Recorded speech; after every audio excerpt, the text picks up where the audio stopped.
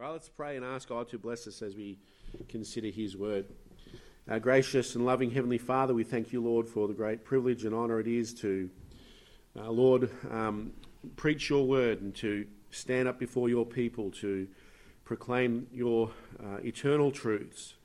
And Father, we would pray that even this morning as we consider your word, that you would impress upon us again, Lord, just the absolute glory of your person, your majesty, your power, your all-sufficiency. That we might see, Father, that there is only one God. There is only one being, Lord, that we should give, that our affections should be directed towards. And Father, we pray that, Lord, you would capture our thoughts, capture our imagination and our hearts, Lord, that we would be, Lord, servants of you and nothing else. Pray that you would just empower me now to preach your word. Give me, Father, your Spirit's enabling, and we pray that everything that is said and done would bring honour and glory to thee. In Jesus' name we pray. Amen. We've been looking, of course, the all-sufficient God as the theme of the conference.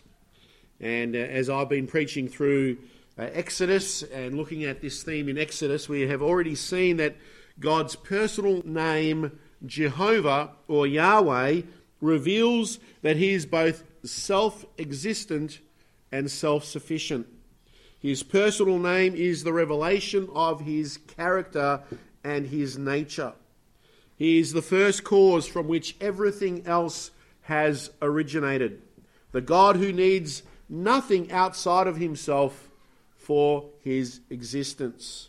And because he doesn't need anything and yet can provide everything, and indeed has provided everything, then it must also mean that God is sufficient for all of our needs. Every need that you have in one way or another can be met by God. And this was the meaning, as we saw, of God's self-revelation to Moses. This was the God that Moses was to go and reintroduce to the nation of Israel. But if you lived in Moses' day, and even today in some places around the world, the people that surrounded you would have told you that their gods were also sufficient to meet their needs.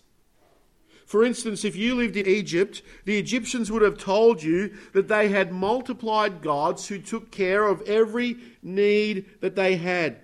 They had the sun god Amun-Ra, who provided warmth, light, and life.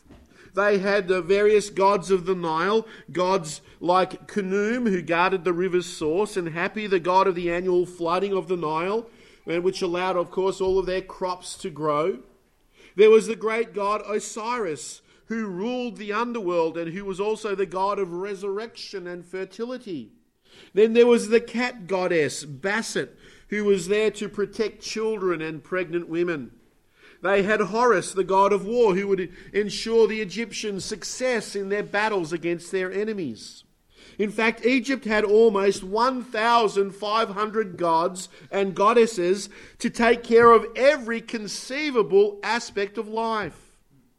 Their gods were said to influence every area of existence: life, death, procreation, government, war, agriculture, weather, floods, rain, personal fortune, family life, and so on and so on. Their gods had covered every base. So if the God of the Israelites was sufficient for all their needs, and the gods of the Egyptians are sufficient for every necessity, then isn't this just a case of rival gods from different nations providing for the needs of their worshippers? Isn't this just the case of God meeting your need and my God's meeting my needs? Is this a case? Isn't this just a case of an argument between two sides that ultimately goes back and forth without ever being able to be resolved, like two children in a schoolyard arguing over whose dad was the best? And if you were to ask an Egyptian whose deities were better, they would say theirs were. If you were to ask the Israelites who knew Jehovah who was better, they would say that Jehovah was. And so is this just a situation where you stick with what's familiar with you and I'll stick with what is familiar with me. Is there no way to show whose God or whose gods are superior? Well, what about a contest? What about a battle? What about a fight to the end? Surely that will reveal whose God was greater and whose God was truly sufficient for every need. And this is exactly what we see taking place in the book of Exodus. Jehovah, the Almighty God, who appeared to Moses in the burning bush, was going to demonstrate that He alone is God, that there really is no other. And in bringing His people out of Egypt, He will show the world that He is the self-existent God who has power over all things, including over all the so-called gods of the Egyptians. In fact, this was His stated purpose. In Exodus chapter 3, verses 19 to 20, He revealed to Moses that He would demonstrate to the Egyptians His great power through His wonders. In chapter 3, verses 19 to 20, and I am sure, this is God speaking, that the king of Egypt will not let you go, no, not by a mighty hand. And I will stretch out my hand and smite Egypt with all my wonders, which I will do in the midst thereof. And after that He will let you go. And these verses don't say that He is explicitly going to show Himself more powerful than the gods of Egypt. But it is an indication of the power that He possesses, His wonders. And of course Moses doesn't know what they will be just yet. But His wonders will force Pharaoh's hand. But God does later explicitly tell the nation that the purpose of the wonders that He was performing was to display His superiority over the gods of Egypt. We read this verse yesterday morning in chapter 12 and verse 12. Where God explicitly told the nation there what He was going to do, what these signs and wonders were all about. At the end of verse 12, He says, against all the gods of Egypt will I execute judgment. I am the Lord. According to Exodus 9:14, the Lord God Jehovah was going to demonstrate His uniqueness over the other gods by executing these signs and wonders against them. Look there in chapter 9, verse 14. For I will at this time send all my plagues upon thine heart, and upon thy servants, and upon thy people, that thou mayest know that there is none like me in all the earth. None like me. And so through the various plagues that He would inflict, Jehovah was going to show Himself all-powerful and all-sufficient over all the spurious gods, all the false gods of the Egyptians. So this message, I want us to examine what is commonly called the plagues of Egypt, or the 10 plagues. To see briefly, of course, we can't look at each of these in depth, but to see briefly how Jehovah's all-sufficiency is displayed over the false gods of the Egyptians. And I want to start first with a defense of the plagues. A defense of the plagues. Before we begin, we need to talk about this because there are, of course, when you read the literature, there's lots of people who deny that these are miraculous events. Many so-called Bible scholars and secular critics who seek to explain away the events here in the plagues as purely natural events that were commonplace in Egypt. And they relegate them to simple natural disasters that were more intense than normal, but still not miraculous. Take, for instance, the work of the unbelieving scholar by the name of Greta Hort, whose ideas are widely quoted in Bible reference books and encyclopedias. According to Hort, the first plague of blood was supposedly a massive amount of red algae, plus huge quantities of red earth washed into the Nile by the heavy rains up there in the Ethiopian highlands. This algal bloom allegedly deoxygenated the water, killed the fish, and somehow gave rise to anthrax bacteria. The frogs got sick, left the river and died. That's the second plague. The third plague was mosquitoes that bred in the floodwaters of the Nile. And the fourth was the biting fly breeding in the decaying plants left by the receding Nile flood. The fifth plague of disease on the cattle was anthrax spread by the dead frogs. The sixth plague, or the boils on animals and people, was supposedly skin anthrax transmitted by the biting flies. Then the seventh plague of hail and thunder was a chance local event, which also promoted the arrival of the locusts, which were the eighth plague. The ninth plague of darkness was allegedly caused by a great desert sandstorm that blotted out the sun by throwing up into the air a blanket of fine red dust from the first plague left behind by the receding floodwater. And finally, according to Hort, the 10th plague was not the death of the firstborn, but the destruction of the last remains of the first fruits of the harvest, due to what she called a corruption of the Bible text. So astounding, isn't it? Look how smart these scholars are. How foolish for anyone to think that the Bible can be taken at face value. But beloved, according to these scholars, there's nothing supernatural about these plagues. It's all explained away by natural means. But it's amazing how many facts she just got plainly wrong. And this is really the best that unbelieving scholarship can give us. Factual errors and distortion. This is the very best that they can give us.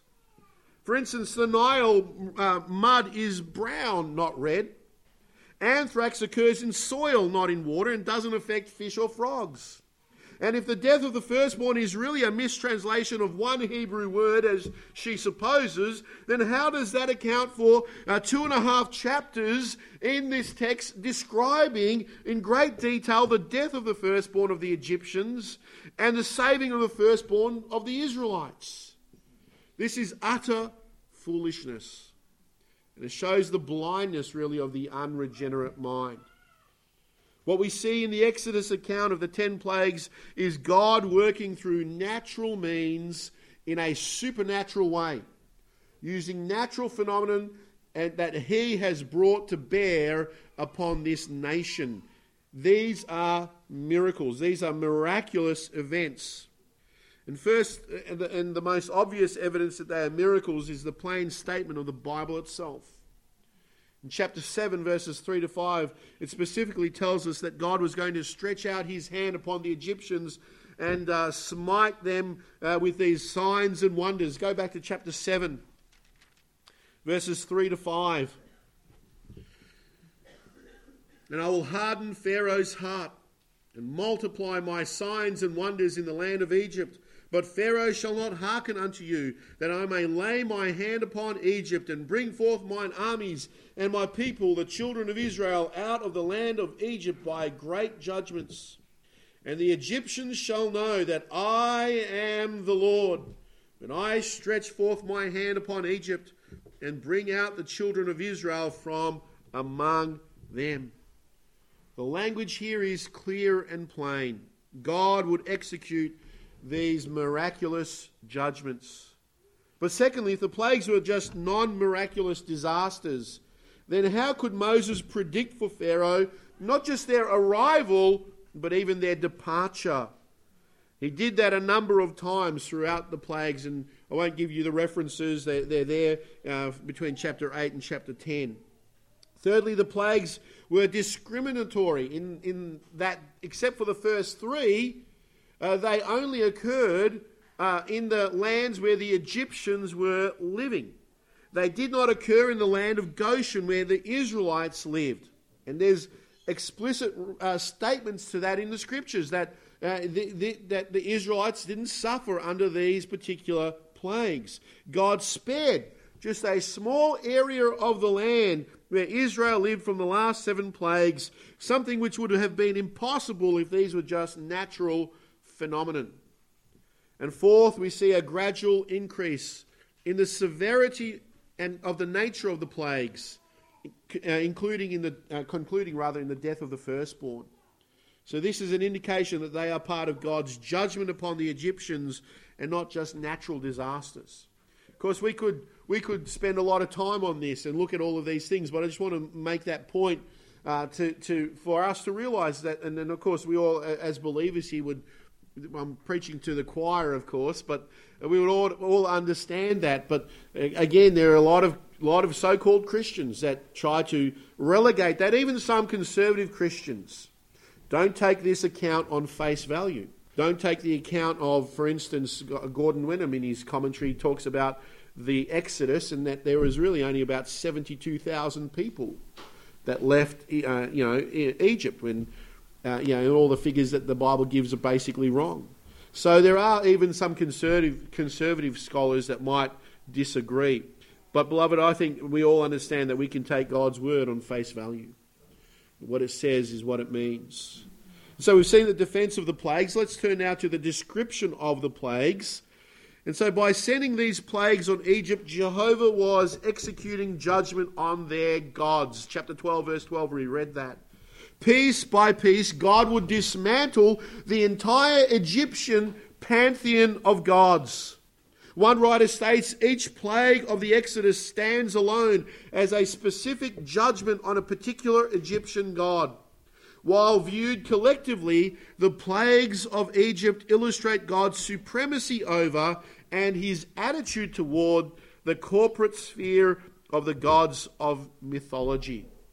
So while Jehovah shows himself superior over the individual gods by humiliating one after another, he shows also that he is superior over the entire mythological structure or system of the Egyptian paganism.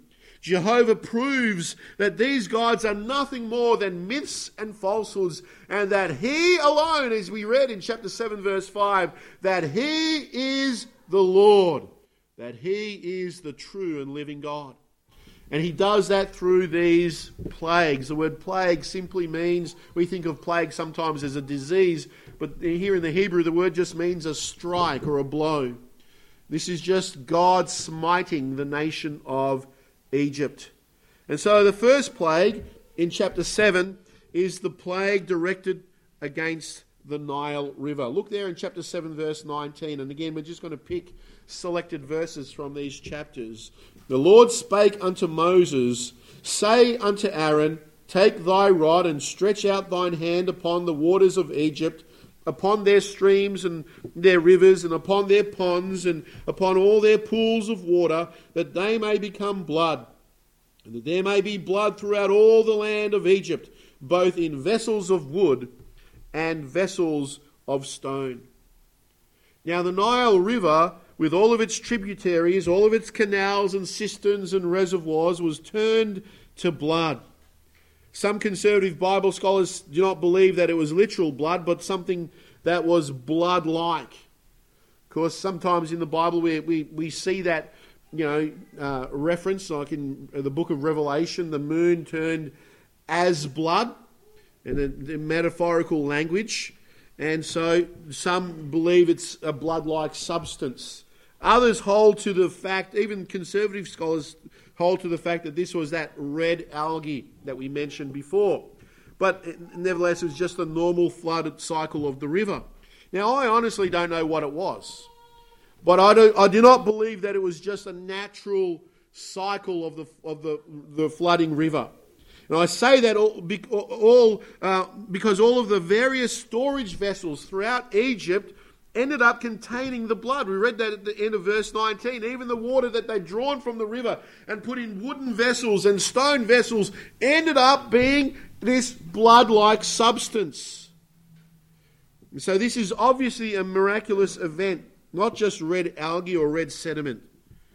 Previously stored water would not turn to blood or to this turn red if it was just the natural cycle of the river flooding. Now, if it wasn't actual blood, then it was something that looked like blood and probably tasted like blood. But the result of the river turning into blood is seen here in verse 21. And the fish that was in the river died, and the river stank, and the Egyptians could not drink of the water of the river. And there was blood throughout all the land of Egypt. So dependent was Egypt upon the life-sustaining flows of the Nile River that they deified it. They made the river a god. They worshipped the river as their source of life. So the plague was actually an attack on the gods of Egypt associated with the river Nile. This plague confronted the numerous river gods. We've mentioned before Khnum, the creator god. He's the guardian of the Nile's source. Then there's the god Hapi, the spirit of the Nile, the god of fertility. He was the one who regulated the floods of the Nile. Then there's Osiris, the god of the underworld. They considered that the Nile to be his bloodstream. Now think about that. God turned what was considered this God's bloodstream into blood. And people say that God doesn't have a sense of humour. He's basically saying, you think that this is the bloodstream of your God? Well, let me turn it into blood and see, whether you still want to worship this so-called God. It was an attack on the gods Hathor and Neith as well, who were supposed to be the protectors of the fish in the river. In fact, the fish were meant to be their offspring. And so by turning the Nile into blood and killing the fish, Moses was not only shaming all the Egyptian gods, objects of worship, but also showing that sustenance comes only from the hand of Jehovah, that he alone is sufficient. We turn to the second plague that involved that inundation of frogs in chapter 8 and verses 3 to 5. The river shall bring forth frogs abundantly, which shall go up and come into thine house, and into thy bedchamber, and upon thy bed, and into the house of thy servants, and upon thy people, and into thine ovens, and into thy kneading troughs. And the frogs shall come up both on thee, and upon thy people, and upon all thy servants. And the Lord spake unto Moses, say unto Aaron, stretch forth thine hand with thy rod over the streams, over the rivers, over the ponds, and cause frogs to come up upon the land of Egypt. Frogs were a sacred animal to the Egyptians, sacred to them, and it was actually an offence to kill a frog because they were considered gods. Normally frogs stayed in the river along the banks, but there would be so many of them that they would infiltrate right into the houses of the Egyptians, right up into their personal space, as we read here, into their beds, into their ovens, into their kneading troughs. Ladies, can you imagine you're going to make some bread and it's full of frogs? Can you imagine going to bed and turning back the sheet and it's full of frogs? There's only one thing I think of worse than frogs in the bed, and that's snakes.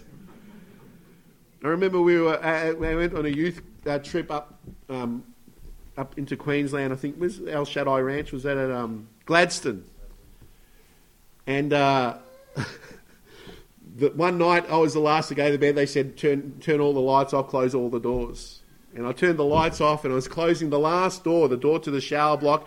And up on the door was a green tree frog. And as I closed the door, I obviously pinched him in the door jamb, and he jumped off and jumped on my forehead. This slimy green tree frog. And I'm running around screaming at the top of my voice with this frog on my head. That's just one frog. Imagine your house was full of frogs, and they're falling from the ceiling, and they're jumping across your house from the walls and into everything. Oh, what a disaster that would have been.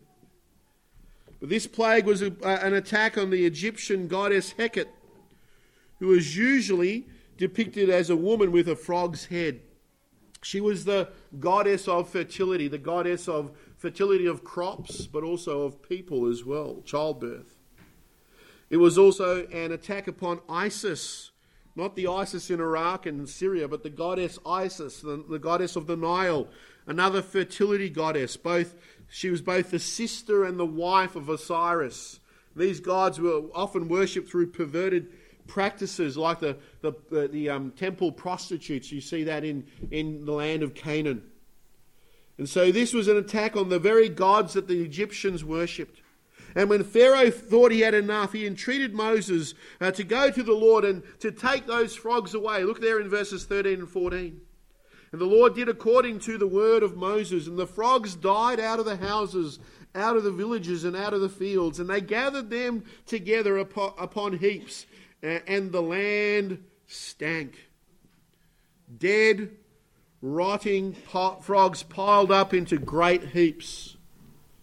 These goddesses were powerless to prevent these symbols of life becoming rotting piles of death. Think about what was taking place. This frog goddess had multiplied her children to such an extent that now they were despised and literally stepped upon by the very people that used to worship them. Do you see how God was embarrassing these gods and goddesses of Egypt? Interestingly, though, the Egyptian magicians imitated the plague of blood and frogs with their enchantments. We see that in chapter 7, verse 22, and chapter 8, verse 7. But these could have been sleight-of-hand simulations, or they could have been demonic miracles. Miracles are evidence of supernatural power, not just of God's power. But notice that God allowed these magicians to add to these two plagues, but they could not take it away. Only God could do that. Only God could do that. He's the only one that can reverse what He has brought into being. The third plague involved the outpouring of lice, which some suggest were insects like gnats or mosquitoes. But notice where the lice came from in chapter 8, verse 17. And they did so, for Aaron stretched out his hand with his rod and smote the dust of the earth, and it became lice in man and in beast. All the dust of the land became lice throughout all the land of Egypt. The lice literally formed from the dust of the earth. This was an obvious attack on all the gods of the earth, including the god Geb, who was considered the protector of the soil, the one who would give the soil its nutrients and allow crops to grow and allow them to have their harvests. He kept the soil fertile. So the dust to become lice would have been a total humiliation on this God's so-called supernatural power. It would be saying, well, you can't control your own turf. You can't control the very ground that you're meant to be the God of. The lice would also have an especially devastating effect on the priesthood of the Egyptians. As part of their rituals, the priests would daily bathe and shave their bodies of all of their hair. They believed that any uncleanness would defile them and would keep them from performing their temple duties. And thus their gods would be displeased. But now they're covered with lice, which would have prevented them from performing their religious duties. And that would evoke the wrath of the gods. And we notice that it was after this miracle that the Egyptian magicians, part of the priesthood, part of the very ones who were being attacked here, finally acknowledged that this was the work of God. Look there in verses 18 and 19. And the magicians did so with their enchantments to bring forth lice, but they could not. So there were lice upon man and upon beast. Then the magicians said unto Pharaoh, "This is the finger of God." And Pharaoh's heart was hardened, and he hearkened not unto them as the Lord had said. God had said He's going to work His mighty wonders. He was going to use His great hand. But notice here, it's not His hand, it's just His finger. This was not hard for God to do this. This was not a difficult thing for God to bring forth lice out of the dirt. And they recognized this. That their gods were not superior. That Jehovah, the God of the Israelites, was truly superior in this plague. Let's go to the fourth plague. This involved the great swarms of flies. Chapter 8. Let's read verse 21 and 24. Else, if thou wilt not let my people go, behold, I will send swarms of flies upon thee, and upon thy servants, and upon thy people, and into thy houses.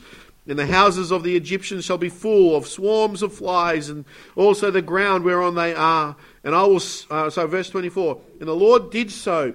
And there came a grievous swarm of flies into the house of Pharaoh, and into his servants' houses, and into the land of Egypt. And the land was corrupted by reason of the swarm of flies.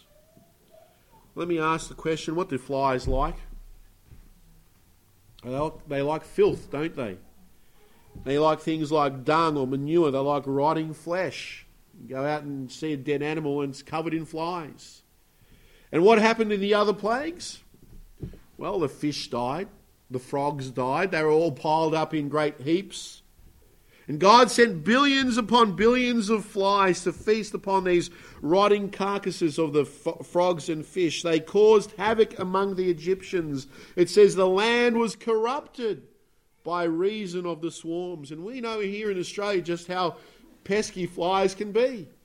You know, we just have a few around and we're forever going with that and getting frustrated like, you know. That's why we've developed those hats with those corks, you know, because those flies are annoying.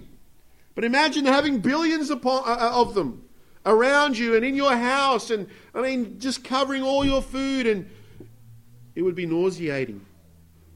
It would be completely just debilitating. But notice that also that this term swarms of flies, that the word flies is in italics, so that God sent swarms. And so this probably is speaking here of flying insects, and scholars believe the term indicates a mixture of unpleasant and offensive flying creatures. Not just flies, but all sorts of flying insects, all sorts of swarming things, maybe even bees. And in Egypt in particular, they have a fly called the dog fly that gives a very nasty bite. If you go down to the beach down in Victoria, anyway, I'm not sure up here, you get those marsh flies and they bite. They're really painful bite. You get them. Insects, probably mosquitoes possibly here. But this was again an attack on the Egyptian gods. The Egyptians' god Khepri, the scarab beetle, the dung beetle, that was a symbol of the sun god Ra. And a plague of flies shows the failure of the dung beetle god to do his job of clearing the land and protecting the land so that these flies could not breed. And this God had totally failed to keep his affairs in order. Swarms raging out of control demonstrated that Jehovah was the one who was in control of the earth and the skies.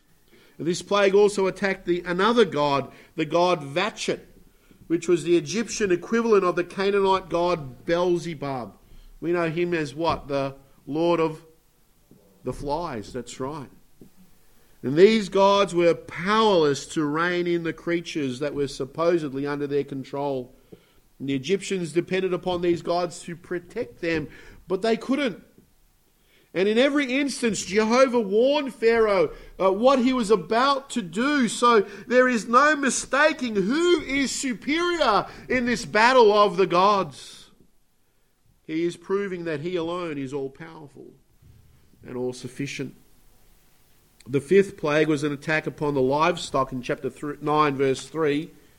Chapter 9, verse 3, behold, the hand of the Lord is upon thy cattle, which is in the field, upon the horses, upon the asses, upon the camels, upon the oxen, upon the sheep. There shall be a very grievous murrain.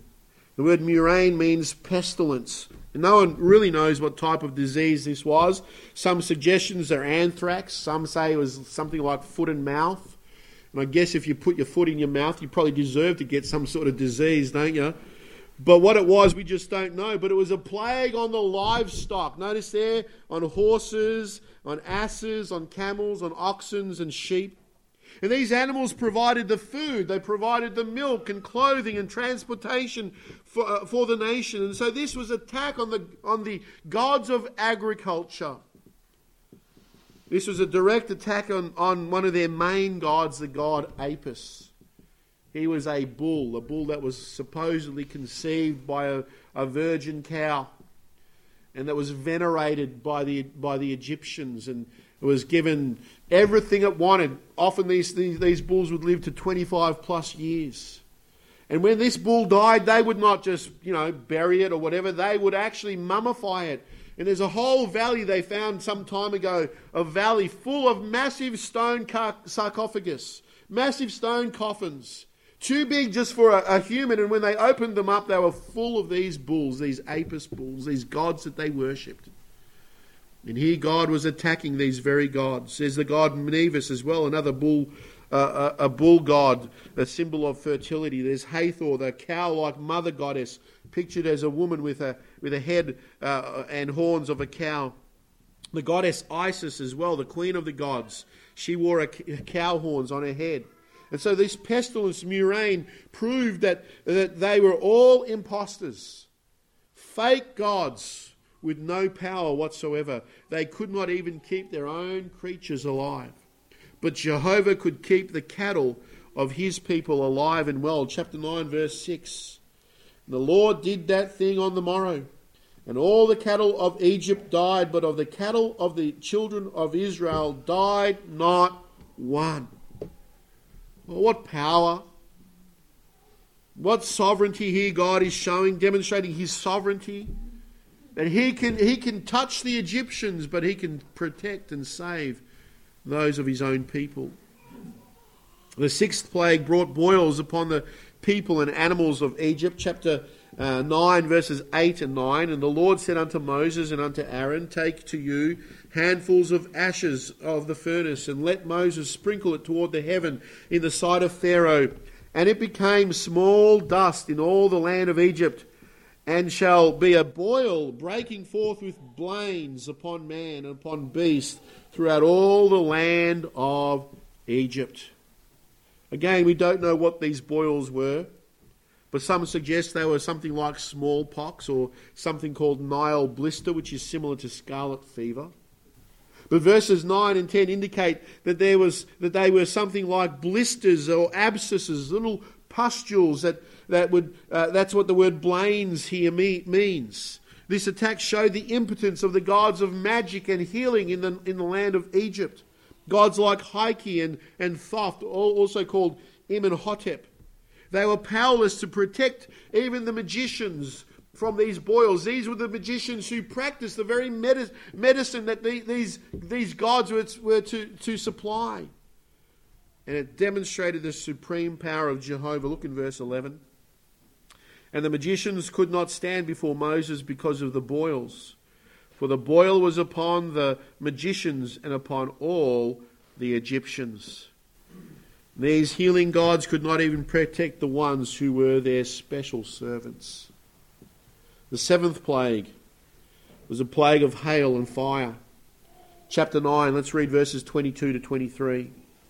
And the Lord said unto Moses, stretch forth thine hand toward heaven, that there may be hail in all the land of Egypt upon man, and upon beast, and upon every herb of the field throughout the land of Egypt. And Moses stretched forth his rod toward heaven, and the Lord sent thunder and hail, and the fire ran along the ground, and the Lord rained hail upon the land of Egypt. And this plague had a devastating effect upon the economy of Egypt. Hail can cause huge crop destruction.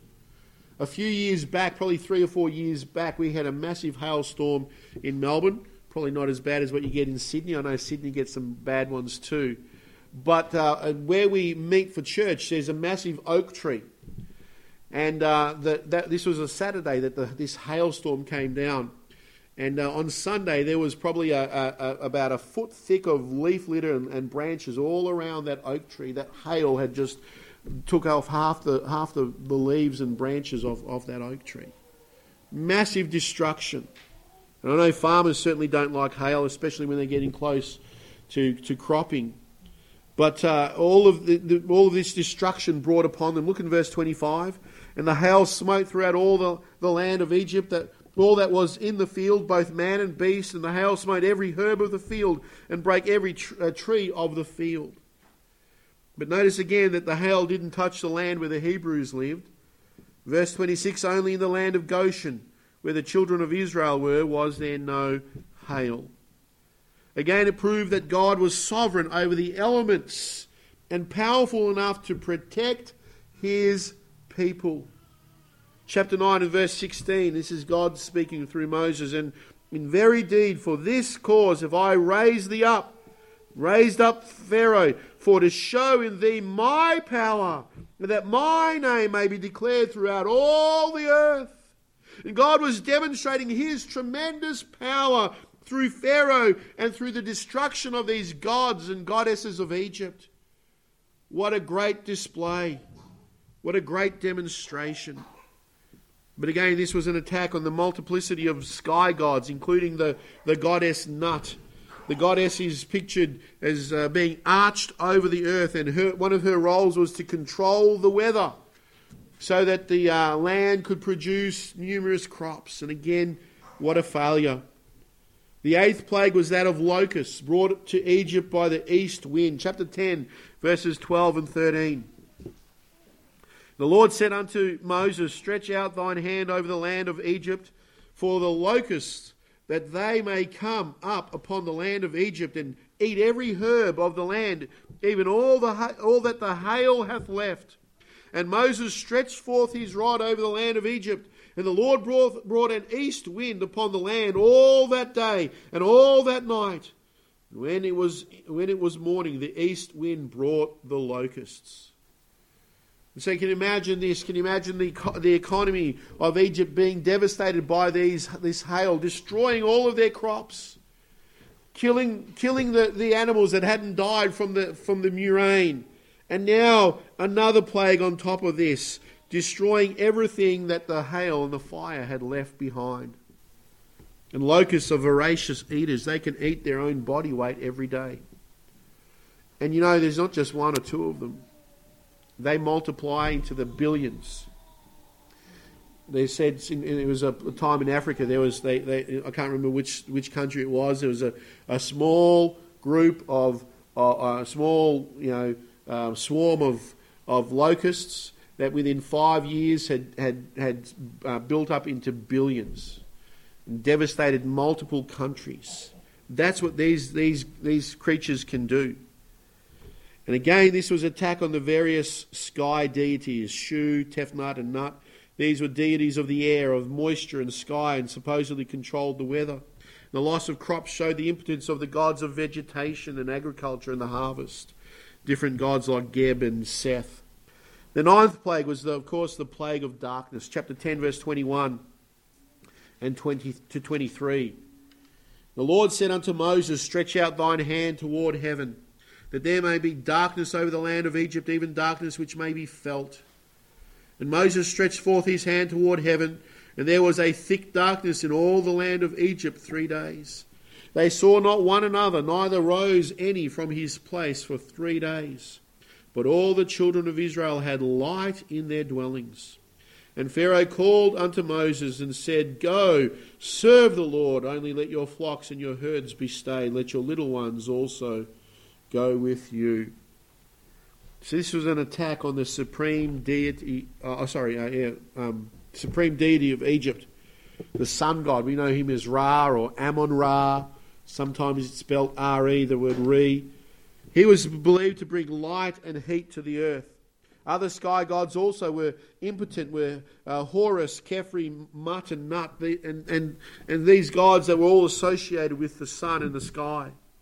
So with the last plague, Pharaoh was desperate. All of his gods and goddesses were obliterated by the all-powerful God Jehovah. And in desperation, he called on Moses to go, ye serve the Lord. Only he wanted them to leave their flocks behind. Of course, this was unacceptable to Moses.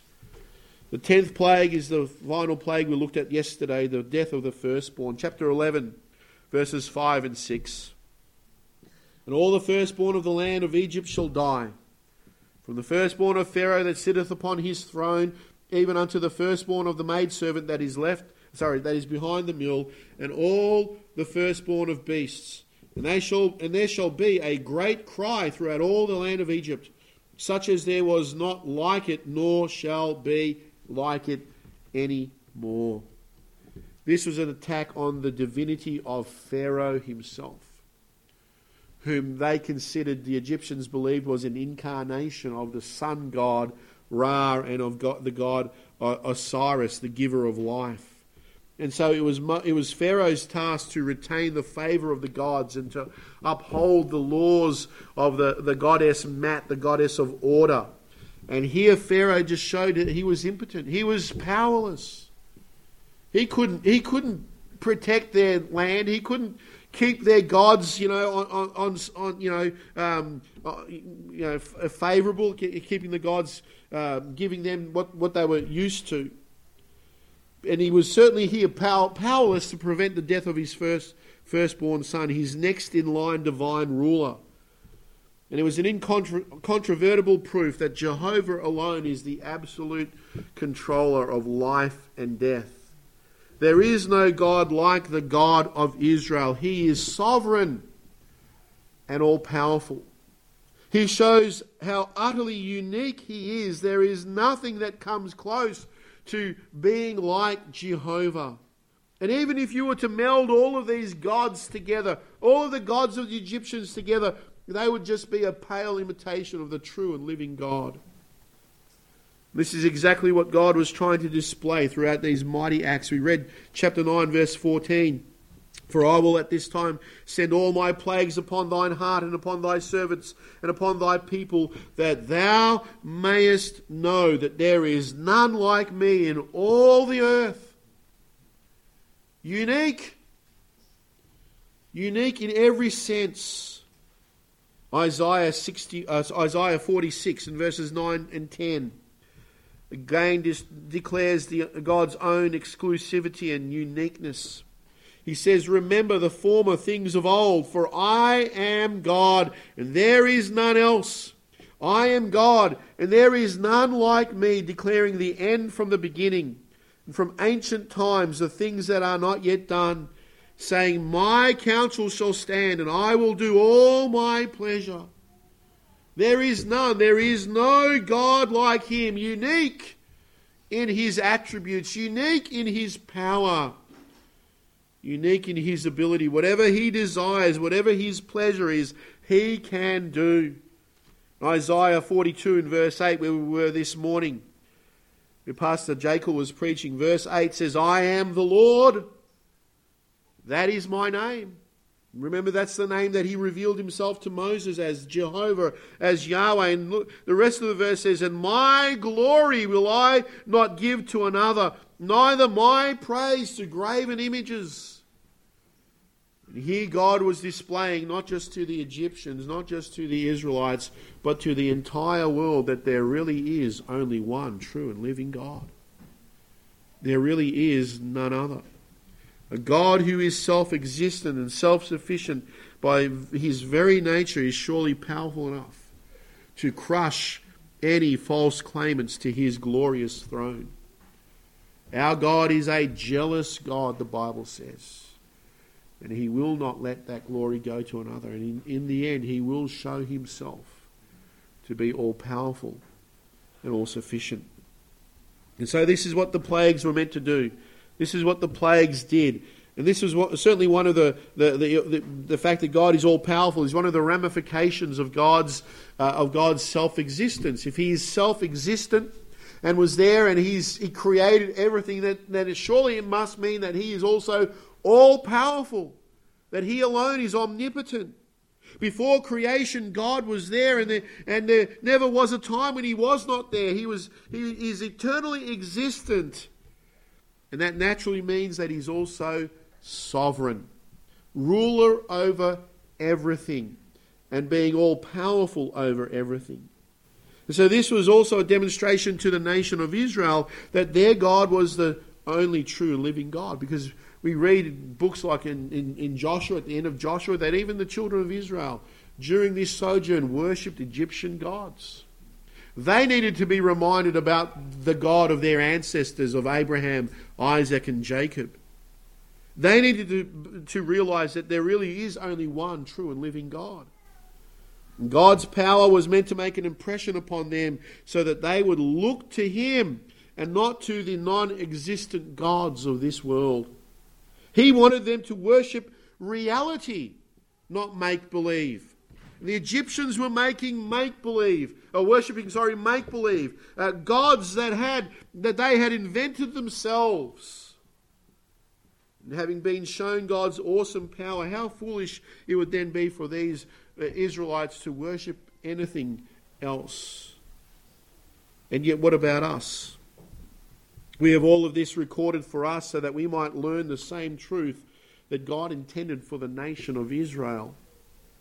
We need to learn not to put our trust in idols that cannot save, idols that cannot provide, idols that cannot respond. Our God is just as concerned that we live in realism, that we worship what is real as opposed to that which is false. Don't we live in a world where people worship make-believe and falsehoods? They think that if only they can have more money, more possessions, more women or more men, more prestige or whatever it is they're clamoring for, that they would be complete, that they would be satisfied. And so they chase after these gods, they pursue these idols. But in reality, it's all an illusion. It's all a falsehood. And even Christians can be caught up in that secular mindsets. Christians who live to please themselves, who live for the world's attainments, who live to gratify every fleshly pleasure, are just as deluded as the Egyptians who worshipped all of these false gods. Are you deluded? Are you deceived? Thinking that you can serve Jehovah God and the gods of wealth, position, and possessions? You are self-deceived if you think that your pursuit of worldly attainments will not be harmful to you. As God himself says that. Galatians 6 and verse 7 says, "Be not deceived. God is not mocked. For whatsoever a man soweth, that shall he also reap." You can't sow to this life in the flesh and live for worldly things and think that it does not have an effect upon you, that it will not come back to you in increased measure. That's what he's talking about here. That's the law of the harvest. He says here, "For he that soweth to his flesh shall of the flesh reap corruption. But he that soweth to the Spirit shall of the Spirit reap life everlasting."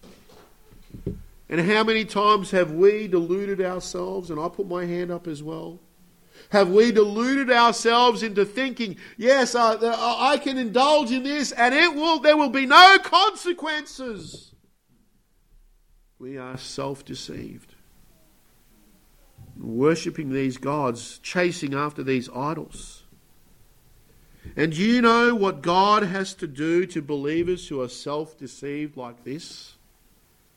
Who have idols in their hearts, even if those idols are themselves? And it may be that they've put themselves up on a pedestal and they're worshipping themselves by doing whatever they like. Do you know what the Lord has to do? He has to demolish all of their false gods, so that they learn to seek the only true God. Just as he did here in Egypt.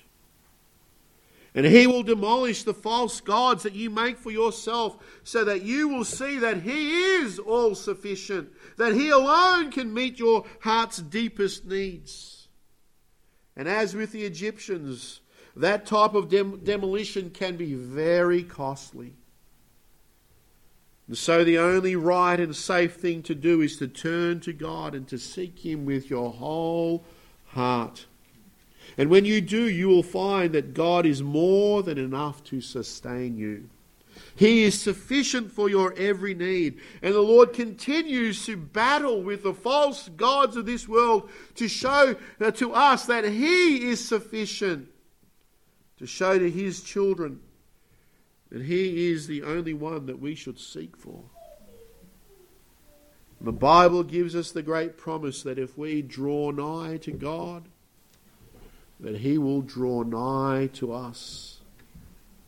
But in order to do that, as James 4:8 says, we must cleanse your hands, ye sinners. You need to purify your hearts, ye double-minded. Double-minded hearts.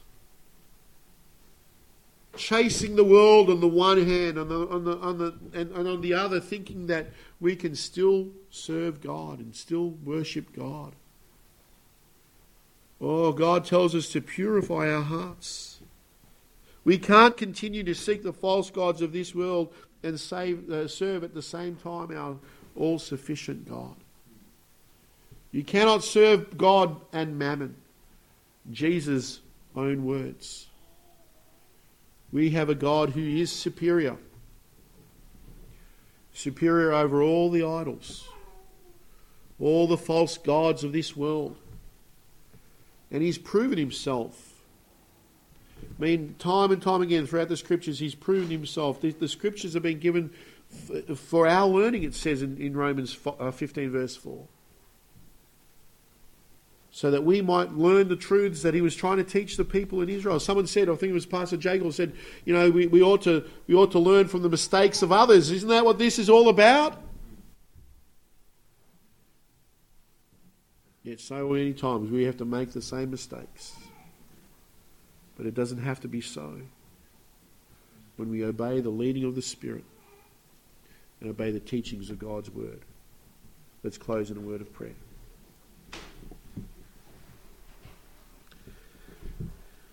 Our gracious and loving Heavenly Father, we thank you, Lord, for your display of awesome power.